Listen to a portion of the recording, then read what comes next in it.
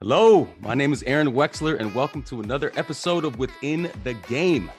Within the Game is all about how to treat your craft and your life like a game so that you can stay inspired, have more fun, and ultimately find fulfillment. Let's go. The guests and information shared in this podcast are geared towards athletes and entrepreneurs, but really to anyone who's looking to become the best version of themselves. And if you like this podcast, please like, subscribe, and share. If you have any takeaways or questions for the guests, be sure to put them in the comments. All of this really does help. And today's guest is the one and only Dr. Erik Korem. Erik, thanks so much for being here, man.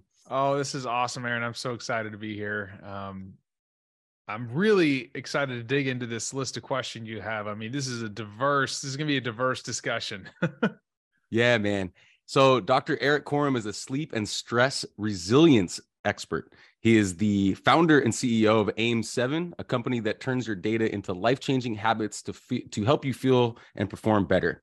Dr. Erik has worked as a high-performance coach in the NFL and the NCAA, as well as with Olympians, with companies like Nike, and even the Department of Defense.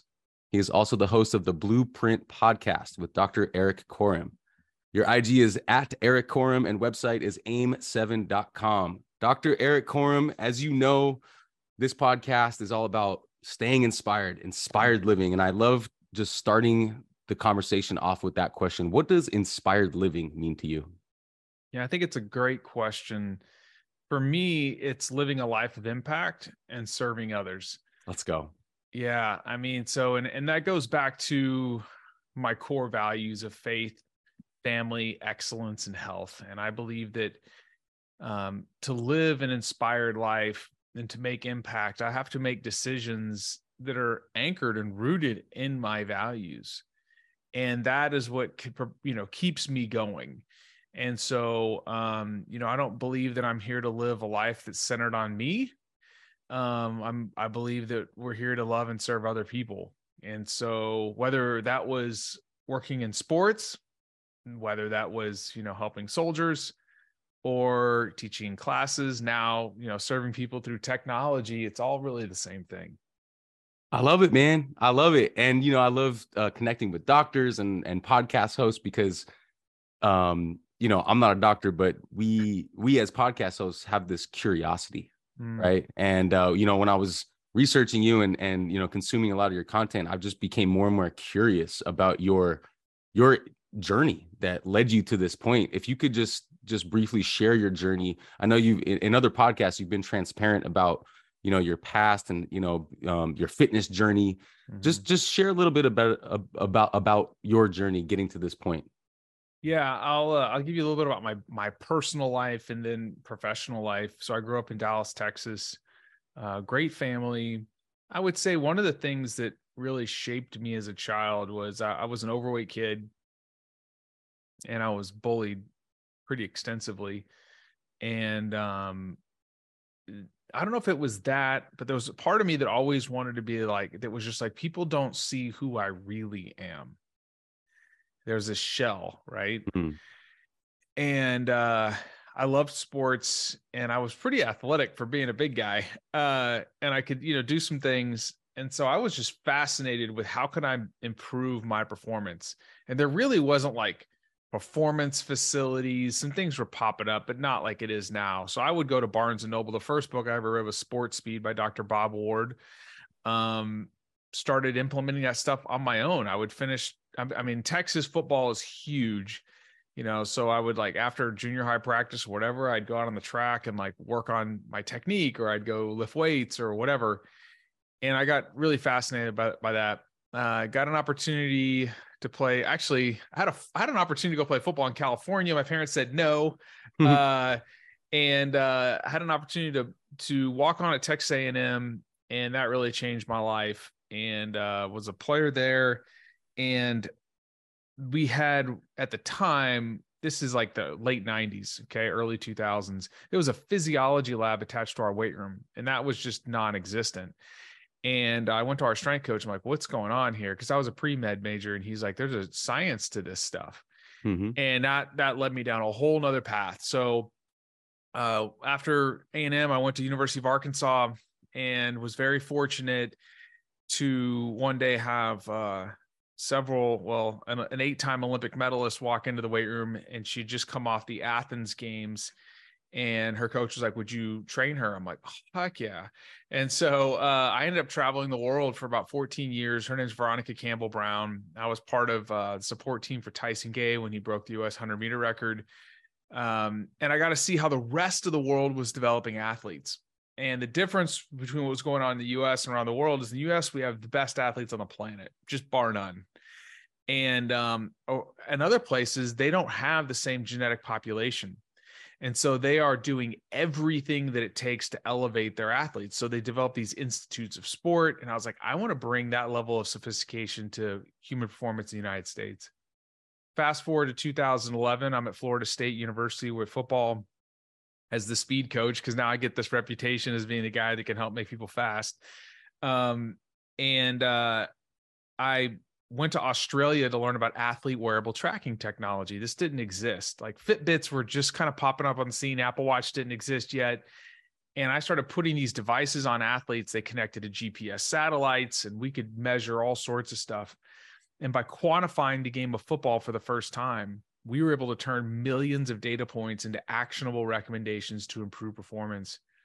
After our first season, our team had an 88% reduction in injury. NFL comes in after the season. They're like, okay, what's going on here? And it opened a multi-billion-dollar market for sports wearables. So I went down the rabbit hole. Something I think you'll find interesting is, so I'm working with elite football players. I've worked with elite track and field athletes. And I start noticing that all of the best have one common trait. They're incredibly adaptable to physical and psychological stress. Right. So I want to research, like, how does this happen, and how could you duplicate this in other places? So my doctoral work was in how sleep impacts our ability to adapt to stress, specifically our brain. Yeah. And we did some amazing stuff while I was at the University of Kentucky, then went on to be on the NFL. And then 2019, I just got curious about the consumer market. I'm like, you know what? Like we talked about before, everybody's got these Apple Watches and Fitbits, but it's just data. Let's be honest. Yeah. It's like, okay, I walked 7,000 steps or whatever. Who cares? It doesn't tell you exactly what to do with it. So we have started a company called AIM7, where we turn wearable data into actionable recommendations for your mind, body, and recovery to help you look, feel, and perform better. So we can tell you like exactly how hard you should work out today, the type of exercise based off of your behavior, the specific mental fitness tools or mental health tools you should use. So it's been a wild journey. If you would have told me this 15 years ago, I'd have been like, you're crazy. I wouldn't be a tech CEO, but here I am. Man, thank you so much for sharing that story of how you got to be where you are right now. And, you know, this whole idea of AIM7 and, you know, looking at this data, right? Looking at this data and then implementing it into actionable, basically, plans, right? Yes. Like suggestions and plans. I think that's the future. So I think you're super smart. I think you're on point specifically with sports, but, you know, for everyday people. And, you know, part of my message is the inspired athlete is in all of us. It's not just the, you know, competitors, right? It's if you want to have a good relationship with your body, I think you can call yourself an inspired athlete, right? 100%. To have the better sleep, to have a, you know, the breath work, to have a calm mind, to have great sleep. I think that's all part of being an inspired athlete. So there's just so much synergy with what you're doing and the message that I'm trying to bring forward. I was kind of planning on asking you more about AIM7 later, but let's just go into it a little bit more now, because I think it's really relatable. Because I was telling you before that, you know, when I wear my Apple Watch, you know, when I see all this data and it gives me like a little star and like, hey, achievements, you know, that's nice. But then what? Right. Yeah. There's all this data, and I'm wondering what they're doing with it. Actually, I'm wondering if it's like aggregating on some, you know, computer somewhere. So because we don't necessarily know that, which they probably are, right? 100%. But because right. but let's talk about what you are doing with it and how it can help the athlete. First of all, you and I are so aligned that this for AIM7 is not for quote athletes. We all are athletes. Yeah, let's go. This is for busy people that care about their health and wellness, to just want to know what to do. Like most people don't have time to like export their data and download Excel sheets. No, it's like, just tell me what to do. So what we do is two things. Number one, like I said, we can tell you the precise type, intensity, and duration of exercise that your body is ready to adapt to today. So when I was at Kentucky, my graduate student, Dr. Chris Morris, now he runs performance science there. He coined something called the term fluid periodization. And here's what it means for the average person. Let's say Monday, Wednesday, Friday, you go to the gym and you write down, this is what I'm going to do. Put it in your phone, or you're going to get on the elliptical for whatever. And I'm going to go this hard and this long. Just because you wrote it down doesn't mean your body's ready to adapt to that stress, because every morning you wake up with a different amount of gas in the tank. Sometimes you got a great night of sleep the night before, you ate a great meal, you had a good family relation. Some days like work just kicked you in the butt. You didn't get a lot of sleep. Kids kept you up. So you need to adapt the stimulus for you that day. So what we're doing is, from a 30,000 foot view, is we are building the capacity to adapt to more stress with less cost. And the scientific literature is very clear. We call this adaptive capacity. There's 5 ways to do this. And these 5 pillars are sleep, exercise, mental fitness, nutrition, and fostering healthy relationships, living in community. And if you have to hit certain thresholds for these, but not only do they help you build capacity for stress, so you don't burn out, so you can live a thriving and inspired life, but it also prevents the most common preventable diseases in America: diabetes, obesity, cardiovascular disease, and improves your longevity. So we give you these daily recommendations. So you just come in, it's super easy. Click a button. This is what I do for my body. Boom, That's click cool. a button. This is what I do for my mind. But then after 1 week, and you're going to love this, because I gave you a code, you're gonna be able to hop in now. Awesome. We identify after 7 days, just like any good coach would do. We spend a week like going through all your data, and then AIM-7 says, here's the one area, Aaron, that you need to focus on.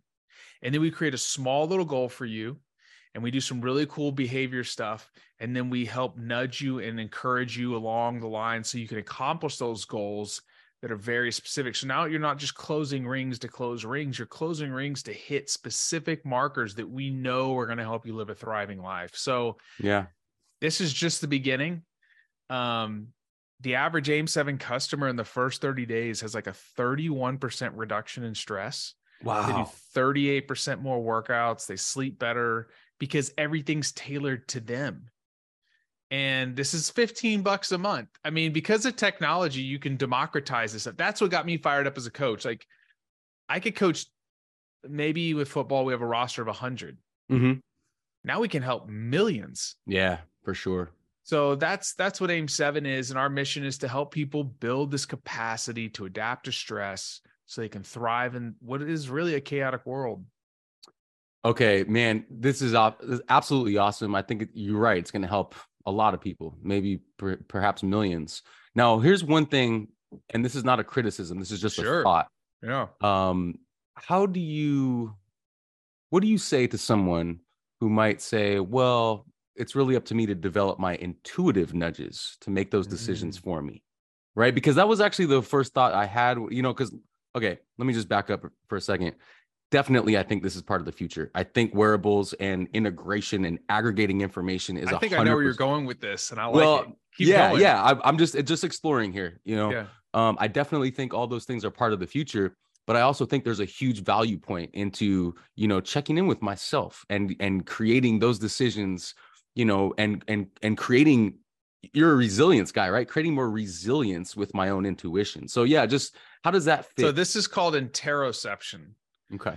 It means being able to understand what's happening internally. And here's the secret sauce behind AIM-7. You just described what is one of our biggest value propositions. Let's say you have like an Aura ring or one of these devices. It's like, oh, you're 80% today, so you should do this. Well, there's right. A lot of times you're like, I feel like crap. Right. And this is a machine. It doesn't know how I feel, or the other way around. So what we do every morning is this is valid stuff. This is stuff that we would use with elite athletes. AIM-7 sends you a text. You fill out this quick survey of 7 questions about your mood, your energy, your sleep, your stress, your soreness, motivation. We do a check-in. We do really interesting math on the back end. So you're scaling this 1 to 100. How do I feel today? Which was a huge surprised at how many people were like, I just never take the time to sit down and reflect. We then combine how you feel with the wearable data to create the prescription and recommendations. So it is anchored on how you feel. Okay, good. So there's no longer this disconnect between this static, flat technology and what's going on. And then we have a ton of education in there. So we have like a library where we're like, this is an inroads for equipping people. So some of these things like you're talking about, like we're teaching people how to be psychologically flexible. Cool. We're teaching how to lead yourself. So we put all that in the app. We have a massive library, but you're right. Like technology doesn't know how you feel. And so you have to have an active role in the process. And the other thing too is what we found with athletes is if you ever tell an athlete they can't do something, that's a bad day. So we're like, here's the coach's pick. The other ones are available, but we give you a gradient of a color code to let you know that like, hey, this is in the red. Like this is not ideal for you, but you can still do it. Just know that it's going to cost you more on the back end. Hey everyone, thanks so much for being a fan of the show. I really appreciate your support. And if you'd like to further support the podcast, please grab a copy of my book, The Inspired Athlete. The Inspired Athlete is all about my personal growth journey, my athletic journey, my spiritual journey, all combined into one. And really the idea is that the energy of the inspired athlete is within us all, and it's up to us to evoke that. And whether you consider yourself an athlete or a competitor or not, it's my belief that the energy of the inspired athlete is within us. Even if you just decide to take a deep breath and just move your body, that's the inspired athlete. So it would mean a lot if you could help support the book project as well as the podcast by grabbing a copy. Links to the Amazon paperback version as well as the Audible audiobook version are listed below in the description. Thank you very much for your support. Stay inspired, y'all. Yeah. Okay. No, that's totally cool. And, touching on, emotions, I mean, EQ, right? I had a section on this, like emotional intelligence, I think is a huge part of staying inspired, right? Or even winning, right? Like understanding that you have full control of your emotions and no one else does. And it's no one else's job. It's your job, right? And there's ownership and power in that once you really know that, and I didn't really know that until later, like recently, actually, and I'm getting more and more like, man, like, do you know who Abraham Hicks is by any chance? That name sounds familiar, but help me out here. Yeah, it's a spiritual. I'm a spiritual person, so it's a kind of a spiritual. It's a spiritual guide. You can find him on YouTube. But it's a woman named Esther Hicks who channels this entity called Abraham, and it's all positive law of attraction stuff. But basically, one of the messages there is that the emotions are your guidance system, right? So going back to athletes, right? It is how we feel. It is how we feel, and I think it's a catch-22 sometimes, because sometimes you hear you are not your emotions. Don't worry about your emotions. Get the job done, right? I think that's kind of the old school kind of athlete mentality. I think the new school mentality is like, check in with yourself. Make sure you're feeling good, right? You will need to be mentally there, right? You see all these, all these stories about people who kind of are lost it mentally and have to pull out of a competition, right? So I think the new school is a blend, right? And that's why I really like what you're doing with AIM 7. So brings up something really interesting. There's a myth that the best in the world don't feel pressure. Right. That's a complete lie. There was a Olympic cyclist named Sir Chris Hoy. He won 6 Olympic gold medals. He's the greatest cyclist of all time. And when they asked him what it was like to race in an Olympic finals, he said it felt like he was going to the gallows. Like he was gonna be executed. Right. Like that's how sick he was at his stomach. But how you feel does not determine how you're going to perform. So things like mindfulness, what every athlete wants is to control their attention. What every great performer wants to do is control their attention. So for instance, right now I'm raising funds for AIM 7. I've got these huge demo days coming up. I'm going to be in front of all these investors. And you better believe it that I'm feeling a little bit like bubbly in my stomach, right? Let's go, man. Let's go. But how I feel doesn't have to determine how I perform. Mm-hmm. But you have to train that. Mm-hmm.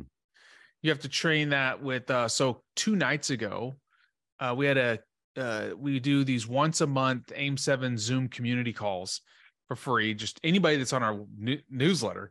And Cool. Veronica Campbell Brown came on, and she's talking about how, she would visualize for months.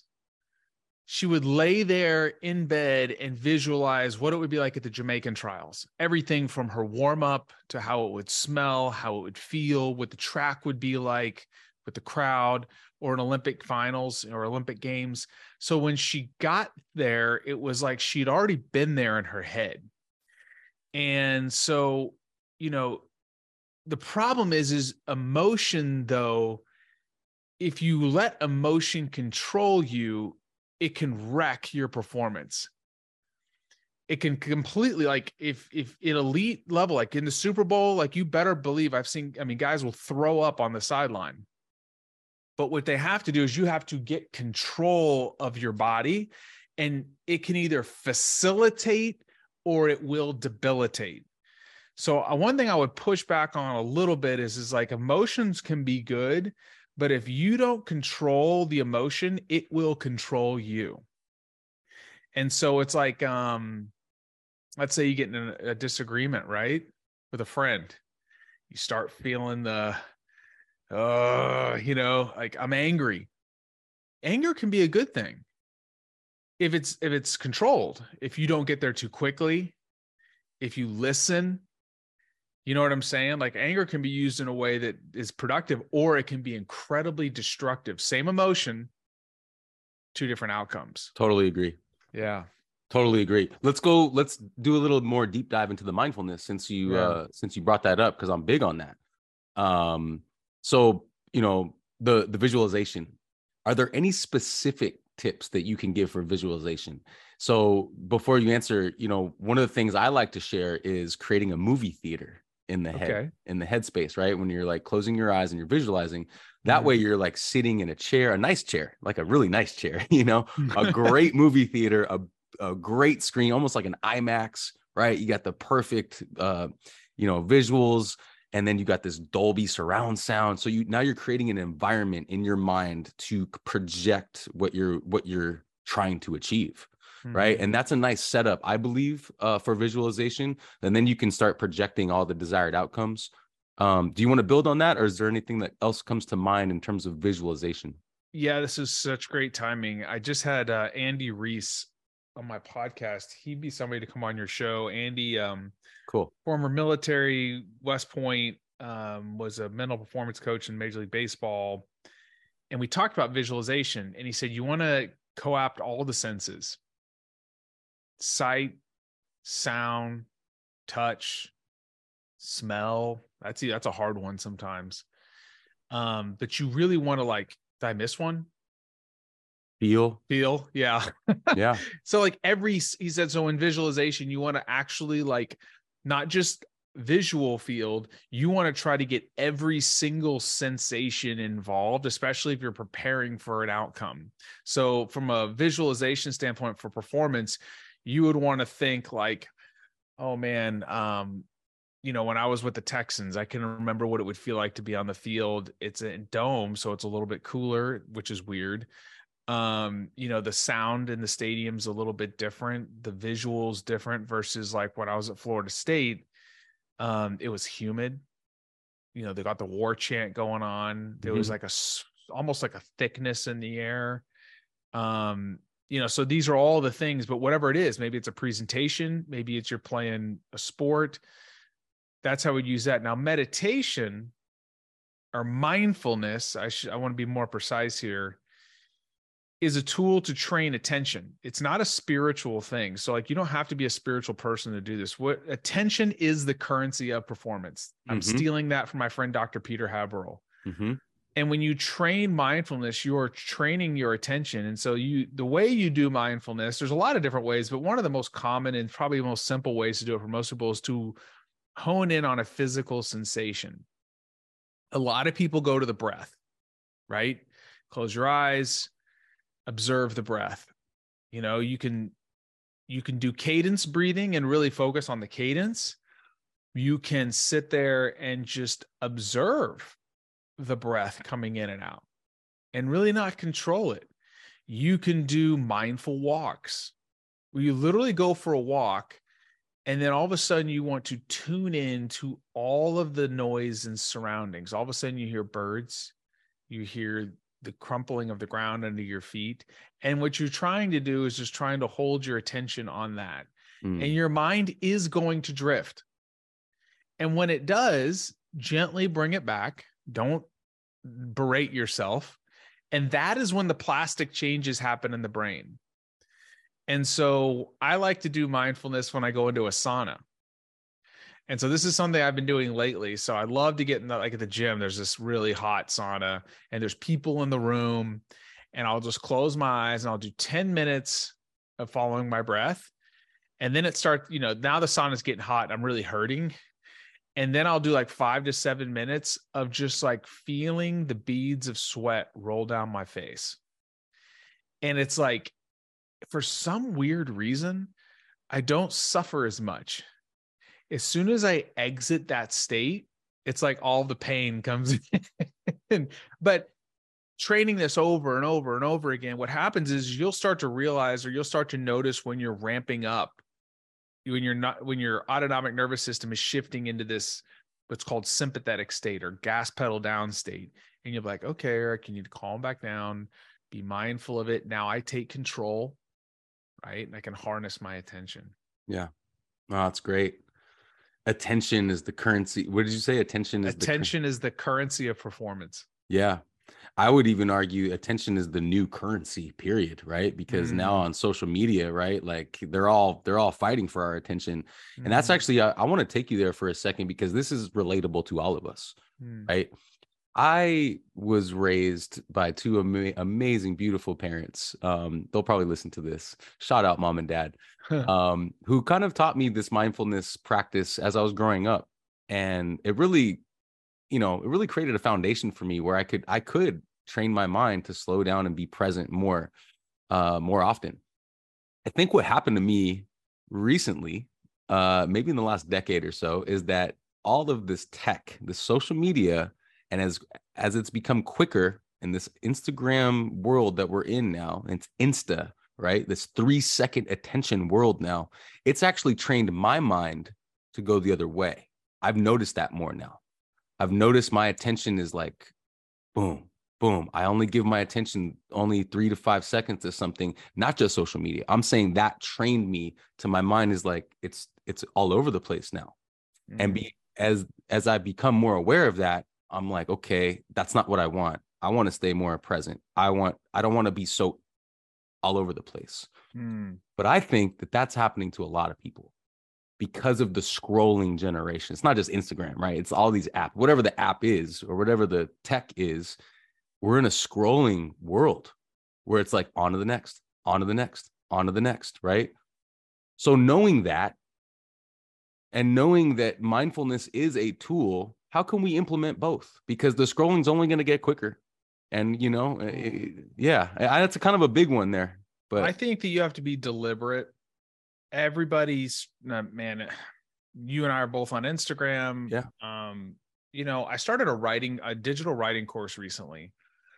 And this is going to come full circle here. Yeah. I promise. I write a lot, and I write for investor newsletters. I write for content. I have to be a good speaker. So you have to be able to write and get your thoughts across. And this specific writing course called Ship 30 for 30. It's really good. They teach you how to write atomic essays, and it's a really cool way of writing these quick 250 word essays every day. One of the things they said was like, you need to go on Twitter or wherever, and you need to read with intention. Don't go on there to scroll. Right. Like when you go on there, like go on there to read and see, and like you're examining, like I'm examining what is causing, why people are clicking, what they're looking at, and how I can use that to help. Because if I can capture your attention, then I can serve you. at the same time, it can like a vortex to just suck you in, right? Mhm. And so I really try to not to look at it at night. During the day, I've started putting my phone away. I allow myself windows. I'm getting more disciplined with this. I'm getting more disciplined with it, but I think it's dangerous. I have 3 boys, 3 young kids, and I don't like it when they get on the phone. We have very strict rules around that. I try to Okay. push them to read more, because I think you could be easily persuaded. Right.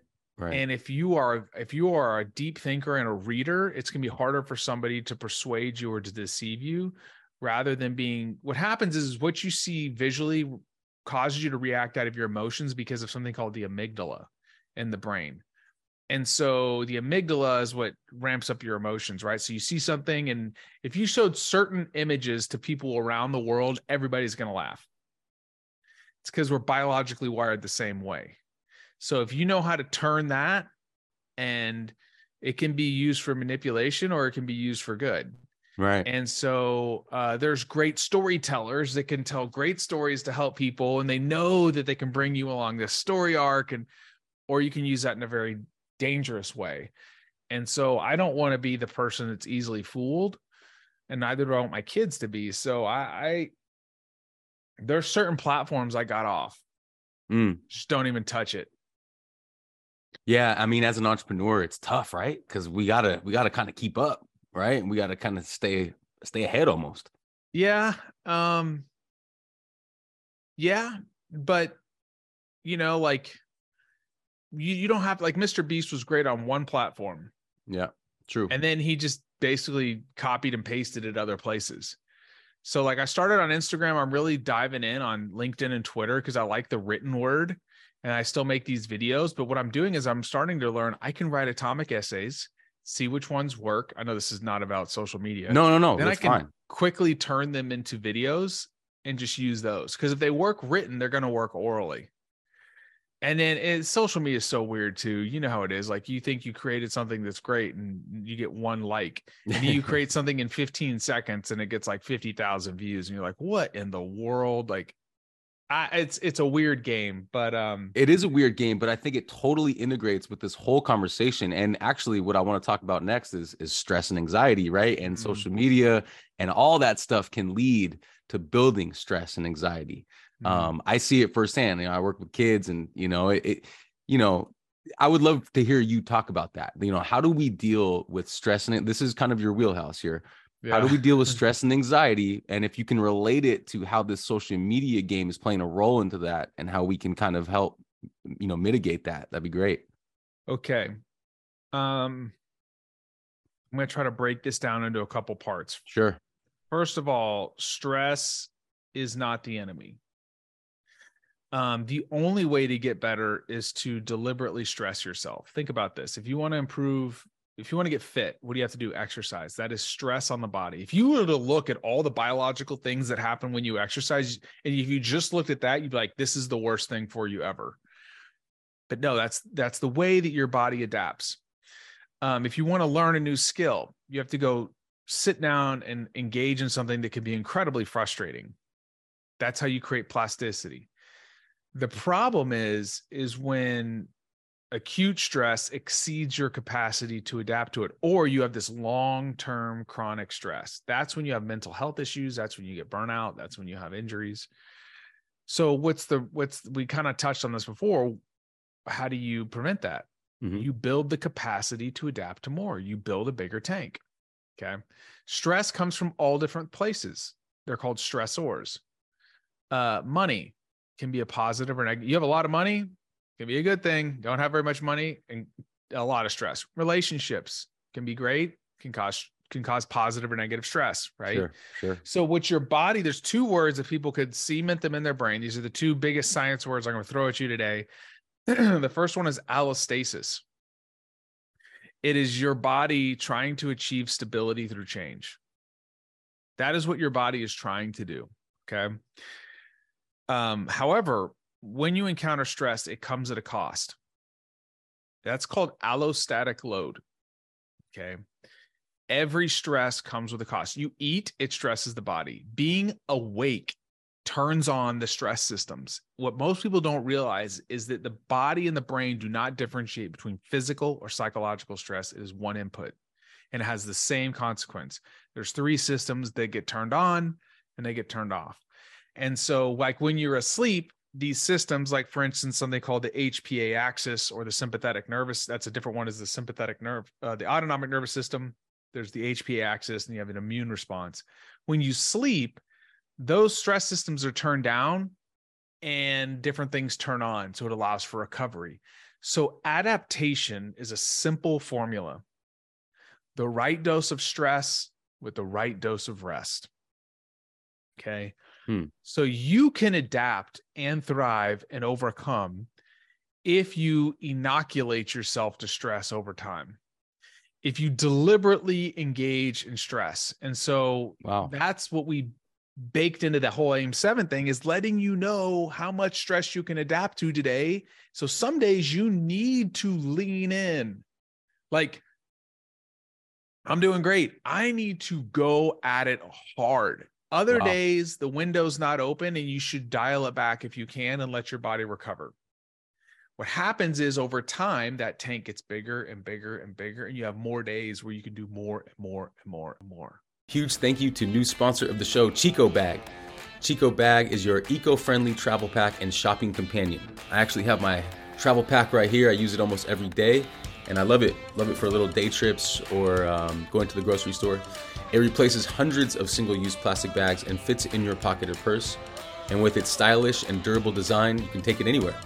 Chico Bag is a certified B Corp and donates 1% of sales to environmental causes.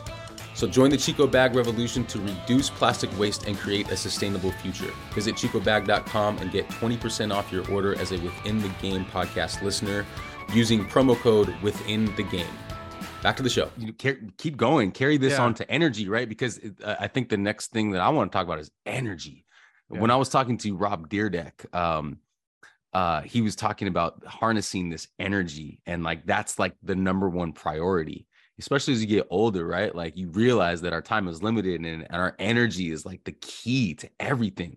Talking about athletes and entrepreneurs, I mean, we need energy to do what we do, right? Everybody, that's like our core thing, regardless of, like you said, whether you're spiritual or not. I think everyone's spiritual, but like that soul, that spirit, that energy inside of us, right? How do we have more of that? Yeah, I mean, if your tank's empty, you don't have energy. You can try to fake it, but you can't make it very long. The best warriors on the planet, that's why we're seeing a lot of problems, traumatic brain injuries, all these kind of things. These guys, let's take our tier 1 operators. They go out and they're the best of the best. You put them in deployment for long enough under critical stress, and their systems begin to fail. Hormonal systems start shutting down. All sorts of stuff starts happening. Why? They have chronically exceeded their capacity to adapt. And eventually there's a price to pay. And there's not enough caffeine that you can take to keep going. The key to energy, which is really the ability to break down and use energy, is like stored forms of energy from food or whatever and to be able to ramp up the autonomic nervous system so that you can be alert and focused is your ability to adapt to stress. I mean, it is so simple. It's like very fundamental and simple at the same time, but that determines how much gas you got. You think about it. When you get a great night of sleep and let's say you get around people that you enjoy for a week and you get exercise, you're outside a lot, you get great nights of sleep, man, you feel like you can do whatever all day long. You can try to will yourself through 6 hours of sleep for a long period of time, crappy food, tough relationships. Eventually, guess what's going to happen? You're going to get sick. Yeah, it's true. You can't, it's biology. You can't outwish yourself to not have these things. It's just, this doesn't work like that. If you're strategic and you protect your mental health, you invest in your mental and physical health. I believe people are spiritual also. It just depends on how that manifests in your life. For me, it's my Christian faith. But believing that you're part of something bigger and connecting to a community of people. There is some really interesting research, as a matter of fact. I started doing all this crazy research a few years ago on like when I say research, I'm talking like peer-reviewed journal articles. Like, what is it that allows us to adapt to stress? And I found a paper, and it was talking about all the different types of allostatic load and how, like, things that you can do to adapt. One of the interesting thing was, and like I said, this is faith agnostic, but they said if you were part of a faith community, that you had I believe it was a 55% reduction in all-cause mortality and things like blood pressure, cholesterol levels, all the things that you would see as markers for stress were lowered. What is the Wow. commonality of that? It's people engaged with people, consistently supporting, loving, and then believing in you're a part of something bigger. There was another paper that just came out from the University of Kansas that showed just one meaningful conversation a day significantly lowered stress, boosted mood. And here's the kicker, going back to our digital thing, digital forms of communication like text and DM were not effective. You actually have to connect with people IRL, folks, in real life, for those that don't know what that means. Living on your phone is not going to get it done. You will be socially isolated, and it is a recipe for disaster.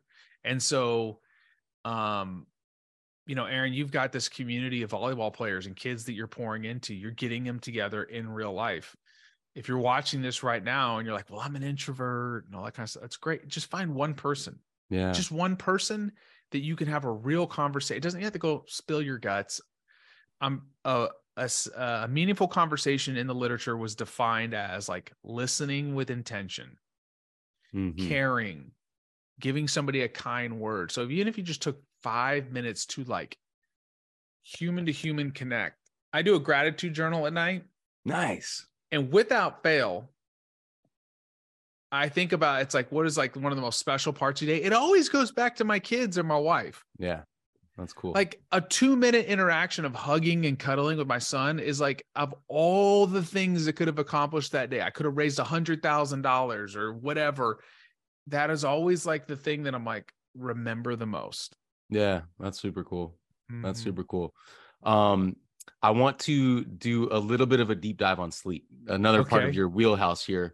Give some tips on better sleep, and just for me, my transparency is it's finding a good night's sleep has been difficult lately for me. I got a lot on my mind, personally, I am in my phone a lot. Right. And I'm aware of it, but it's still hard for me to put it down. That's my transparency. I've heard you talk on other podcasts, like, don't have stuff on, but sometimes I like having meditations on to help me like chill out. But I know I can't get into that deep sleep. So just talk a little bit about, some tips for better sleep. Cause now you mentioned the energy part of it. I think we all know we need good sleep, but how do we get there more? It's a great point. When I decided to do my doctoral work, I was like, I want to study something that if you can't live without. Yeah. And sleep is one of the 3 things you can't live. If you don't get it, you'll eventually die. Sorry to be morbid there, but no, I mean, it's true. Yeah. So sleep really begins. One of the first things we learn, and before you do research, you have to do a significant amount of review of the literature. So you'll read hundreds, if not thousands, of articles on journal articles. And there's 2 things that drive sleep. There's a homeostatic drive and there's circadian drive. So what's that mean? Homeostatic means when you wake up in the morning, there's just this natural like sleep hunger. When you wake up in the morning, you're less sleepy. As the day goes on, you get more sleepy. Then there's the circadian. Circadian literally means about 24 hours. And it is a entrained rhythm, meaning it's entrained into literally every single cell of your body. But there are things that synchronize or anchor your circadian clock, of which light, temperature, humidity, food, and exercise, movement really anchor this clock. Light is the strongest one. It's called a Zeitgeber or time giver. And so when you view sunlight in the morning, so for instance, like light is measured in lux. So 1 lux is like 1 candle of a brightness. Our bodies were not designed to be indoors. We've actually seen this. If you want to unhinge somebody, like literally thread them apart psychologically, you disrupt their sleep long enough and they'll go insane. There's reasons like certain special operations units in their in different phases that will deprive you of sleep because they really want to see how you operate under pressure. And if you fold, you can't handle the type of austere environments they're going to operate in. So what happens is if we have moved indoors over the past probably 100, 125 years, and we're starting to see all of these diseases pop up that just haven't been happening before. And there's circadian biologists now that are doing some phenomenal research on this. They're like, we are not anchored to our environment. So when you go outside, even like right now in Houston, it's cloudy. If I were to take a light meter and look at the sky, it's probably 5,000 to 8,000 lux. You need about 100,000 lux of intensity of light to anchor your clock each day. Inside, you're not going to get that much. I got these big box lights and they're probably 500 lux each. So in the morning, whenever the sun's up before, 10 a.m., you need to go outside. If it's a bright day, about 5 minutes, 7 minutes will get it done. If it's cloudy, maybe 10 or 15, and you can go in and out and in and out. What happens is that light enters your eyes and it interacts with a bundle of nerves that sits on the top of the roof of your mouth called the suprachiasmatic nucleus, or the circadian pacemaker. So you have a pacemaker for your heart. You also have one for your circadian clock. That circadian pacemaker then sends a signal to every cell in your body that it's time to be awake. And it does that by increasing body temperature and by increasing cortisol. Cortisol, wow, my camera just froze. Yeah, there Sorry you go. about that. No worries. Cortisol is actually a great hormone. It makes you alert. And then what happens is if you get frequent light exposure throughout the day, this is something newer that we're finding. It increases melatonin production. So the more frequent exposure to light you get outside, so frequent walks, sitting next to a window, but specifically going outside, increases the secretion of melatonin from the pineal gland, which helps you fall asleep. So the number one thing you can do is set up a good relationship with light. So in the morning, try to look, if you wake up before the sun comes up, like I do, just when it's up and it's bright, go outside. If you work in an office building, go take a break. Just 10 minutes, if it's rain, if you're in the Pacific Northwest or you're in a part of Europe, still go outside. If it's cold, go outside. That's why you have seasonal mood disorders in places where it's cloudy all the time and people don't go outside. They get totally unhinged. Yeah. So the second thing I would say is if light is alerting in the morning, it's alerting in the evening. So when the sun goes down, start dimming the lights in your house. That's a good one. Yeah, because guess what? Your mind is thinking, I should be alert. If you really have serious circadian, like you were really suffering, you should make your house dark. Like as soon as the sun goes down, turn off all the lights in your house. Just enough to operate so you don't stumble and break a foot or something. There's actually research that they were taking college students out into the wilderness camping for weeks, like a week or two, and it would completely reset everything because now you're waking up when the sun comes up, you would exercise, move all day. Just think about how natural that, like, I love backpacking. That's a thing that I do. It is a reset completely. And I was listening to, do you know the Sean Ryan show? Pretty intense. Okay. Former SEAL special operator, then a CIA operator. He had this guy named Chris Van Zandt on, former Delta operator. And I've worked in those communities. And so it's like really interesting. It's like, I hear the same story over and over again. Sure. But when he got out, he did, I think, 11 combat deployments. And he was suffering for years with insomnia. He went on a 3-week hiking trip and it was a 200-mile deal. Woke up with the sun every morning, hiked all day, went to bed with the sun at night, never had a sleeping problem again when it was over. Wow. And it just shows that we are so disconnected from our environment. And so the last thing I'll say is this, and to bring it back to your digital thing, the phone, people are like, the blue light, it's going to kill you. It's not the blue light that's the huge problem. It's not that crazy.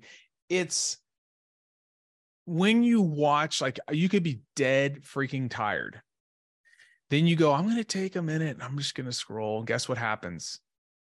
You get emotionally stimulated and then you're alert.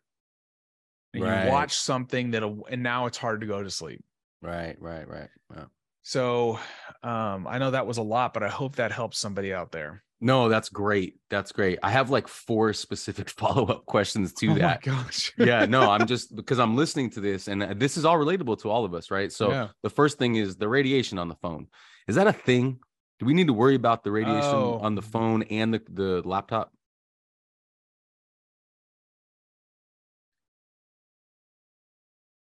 I think could be something to that. Yeah. The electromagnetic waves. Right. I wish I had a Faraday tent to go over my bed or something like that. I'm serious. Like I've met people that put these people are wealthy. They put a Faraday. I met this fun family that have a lower floor, middle floor, and an upper floor. They have 3-story house. Okay. So the middle floor, they had a Faraday. Camera just froze again a little bit. Sorry. Golly, sorry. That's okay. I don't know what's going on. The middle floor had this Faraday tent like embedded in the walls. And then at night they turn off all the Wi-Fi and there's no electromagnetic waves coming in. And it's like the most restful sleep you've ever had. So it's like a protection layer. Like this is something I have. It's called Safe Sleeve for the phone. Yeah. Is it something like that? Yeah. So Faraday tent, basically blocks certain waves. Yeah. I think before you worry about that, let's knock off the big pieces.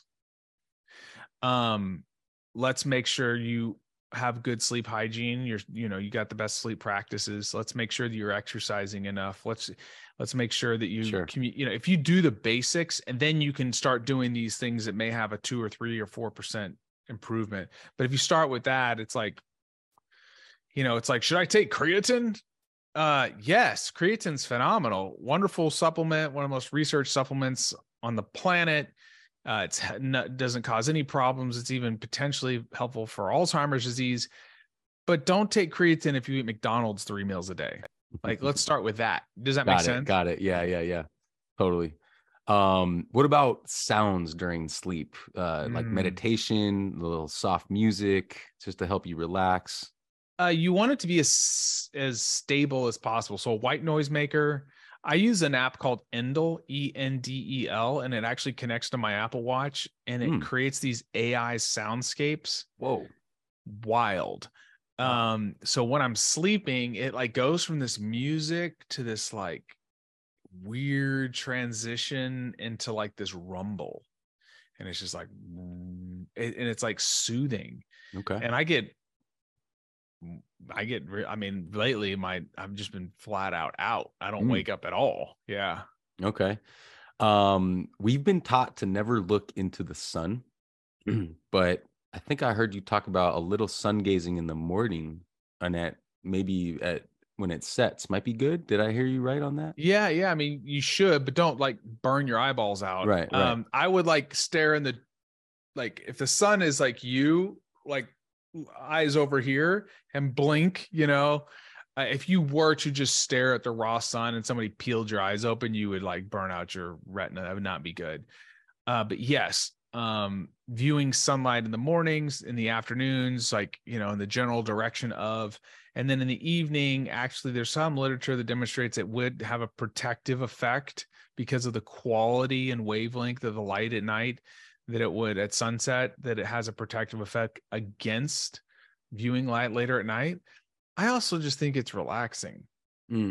More important than anything, I like to go on evening walks just because it's like, okay, day over, relax. Like this weekend, like, man, when this is it. This is my Friday afternoon. When this is over, it is done. Yeah, cool. And I'm going to go walk and chill and spend time with the fam. Cool. Well, before you do that, I'll let you go. I wasn't saying that I was just letting you know. Yeah. No, that's cool though. That's really good. Coffee and caffeine. I'm a coffee drinker. I like my morning cup or 2. But I have heard that could mess up sleep for later, and also just caffeine, consumption throughout the day, which sometimes I get another cup later. Talk about that, how that affects sleep. I'm actually writing a podcast right now on this. Mm. Everything you want to know about coffee. So here's a sneak preview. So caffeine blocks adenosine receptors, which makes you not feel sleepy. It's totally fine. As long as you don't have a caffeine sensitivity, 3 to 5 cups a day is totally healthy. Really? Yeah, there's actually some neurocognitive benefits. The key is you don't want to drink coffee like maybe after 1 or 2 o'clock, because the half-life is like 6 to 7 hours, I believe. And so like you'd still be caffeinated when you go to bed. I'm a fast metabolizer of coffee. I actually have the SNP for that. So like caffeine just runs through me. But I would just say like you do not need to be taking in 800,000 milligrams of caffeine a day. That is just not healthy. Right. Like I think 400 is kind of like the upper limit, for the average person. Now, if you're 220 pounds and you're 13% body fat or whatever, 15% body fat, like probably handle some more. Okay. But, there's nothing wrong with drinking caffeine. I don't like energy drinks. My friend Allison Brager, she's a neuroscientist. She works, she's in the military. She's done some of the significant studies on soldiers have found that it's neurodegenerative. Some of these combinations of things that are in these things. As a matter of fact, there was a study done with soldiers that those that actually drink 2 or more energy drinks a day are actually more likely, they have more depressive symptoms. They suffer with energy, all these different things. So is it the chicken or the egg? We don't know. But maybe if you're reaching for that extra can of Monster, there's something going on. Wow. Last couple of minutes here, Doctor. Hydration. Just touch on hydration for a minute, because again, that's relatable to all of us. We all need to hydrate. Do we need to do it first thing in the morning? Can I go get my coffee first thing in the morning? How much hydration, like how much water should we drink a day? Oh, great question. A lot. Yeah. Your urine should be lightly yellow to borderline clear. Okay. If it starts looking like iced tea, you got serious problems. Preferably drinking non-sweetened beverages. Water. I like to use water with electrolytes. I use something called like a Ultima, which is a 0-calorie electrolyte solution.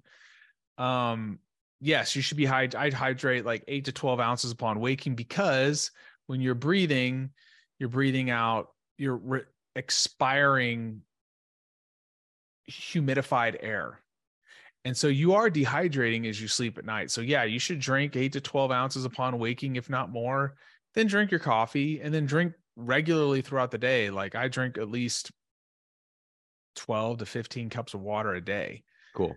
Maybe I pee a lot, but who cares? Just several percents of, I think it's even 2% dehydration can significantly impair cognitive function.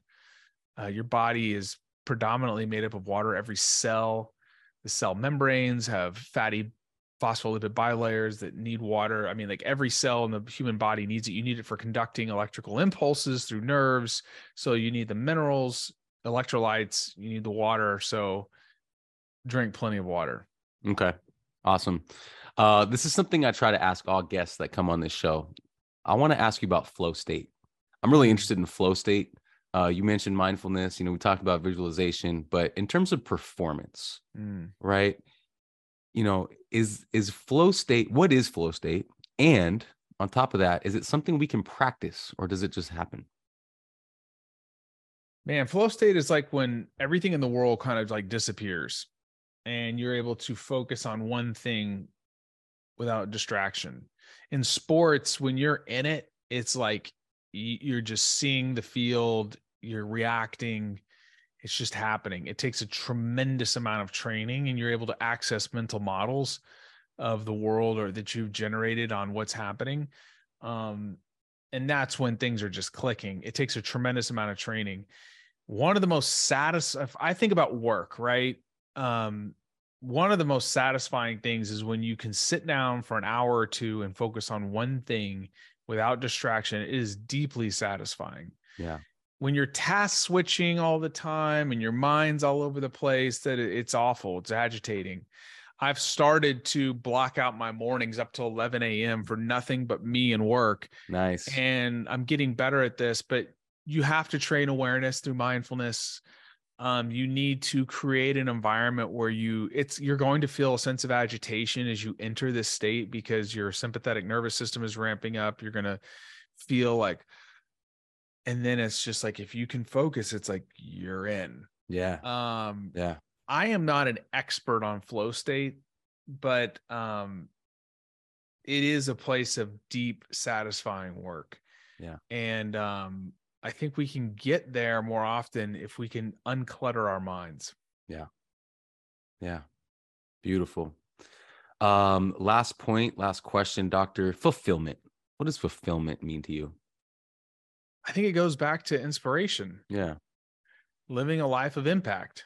Yeah. AIM 7, we want to help people live healthy, impactful lives. We believe that if I can help somebody be healthy, then you can live a life of impact. Yeah. If I'm a good father and look, I'm like everybody else, we're all flawed. So let's not pretend here. It's easy to put on a facade, right? Of like, everything's great. And there's times where it's good and there's times where it's not. Yeah. Fulfillment comes where like, I've done everything I can to be the best I can for those that I love, for those around me. And for me, it's like God, family, and that's kind of that's the hierarchy for me. And so, I'm fulfilled when I'm living that out with authenticity. I'm not fulfilled when I live a selfish life. That sucks everything out of you. When you're focused on you, it's all about you. Guess what? You will implode. You see it all the time. People live these lives of, I've seen it before. Coaches, they collect all these trophies and they have nothing left. Mm-hmm. No family, no kids, no relationships. You can do both. It just takes a tremendous amount of work. And it's worth it. It's worth it. Wow. Dr. Erik, man, what an amazing episode we just had. That was a great talk. Before we go, I want you to take some time to promote all your stuff. And by the way, I'm a fan of your podcast, and I've been listening to it lately. Talk about your podcast. Talk about AIM. I know we've been talking about AIM 7, but just, promote that and anything else you want. Well, I appreciate that. The Blueprint is the podcast you're referencing. It's designed for busy people. We distill cutting edge science, leadership, and life skills into very simple tactics. So it's like 15-minute episode about one thing that you can walk away and go, I can use that today. So it'd be a great augment to this podcast where like you could listen to it on the way to the grocery store, right? That was the design. Yeah.